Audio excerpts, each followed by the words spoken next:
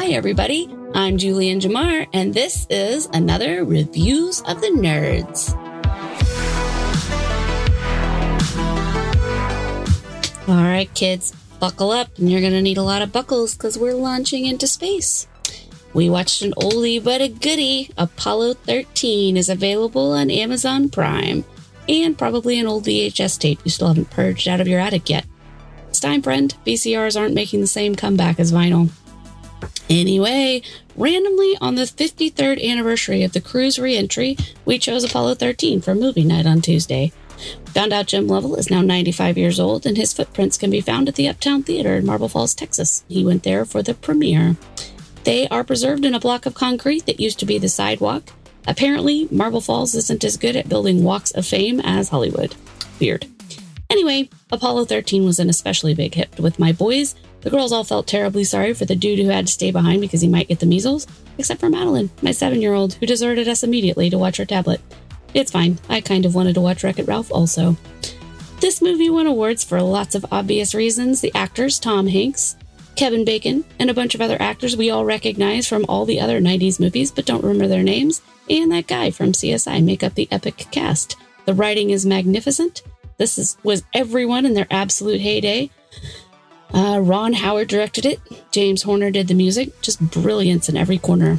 The movie is kind of a slow burn until it isn't, and then it is again for a little while, and then you can't look away, no matter how much you like Facebook.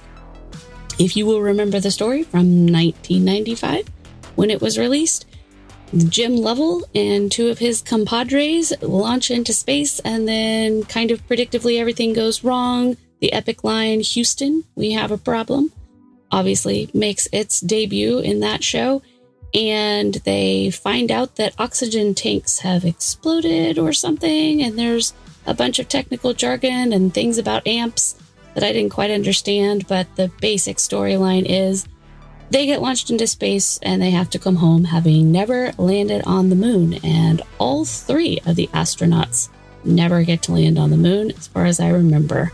So it's kind of sad, but really happy because they actually find a way to get them home via the guy who had to stay home because he might get the measles, but he did not actually get the measles.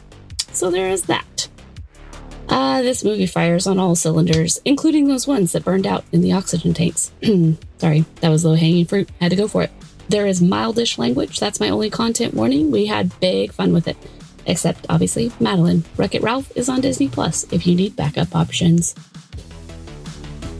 Once again, I'm Julien Jamar, and this has been another Reviews of the Nerds. You can catch all of my movie reviews and sometimes a TV review or so on julienjamar.com, and also all of my books are published there. Thank you. Have a good night.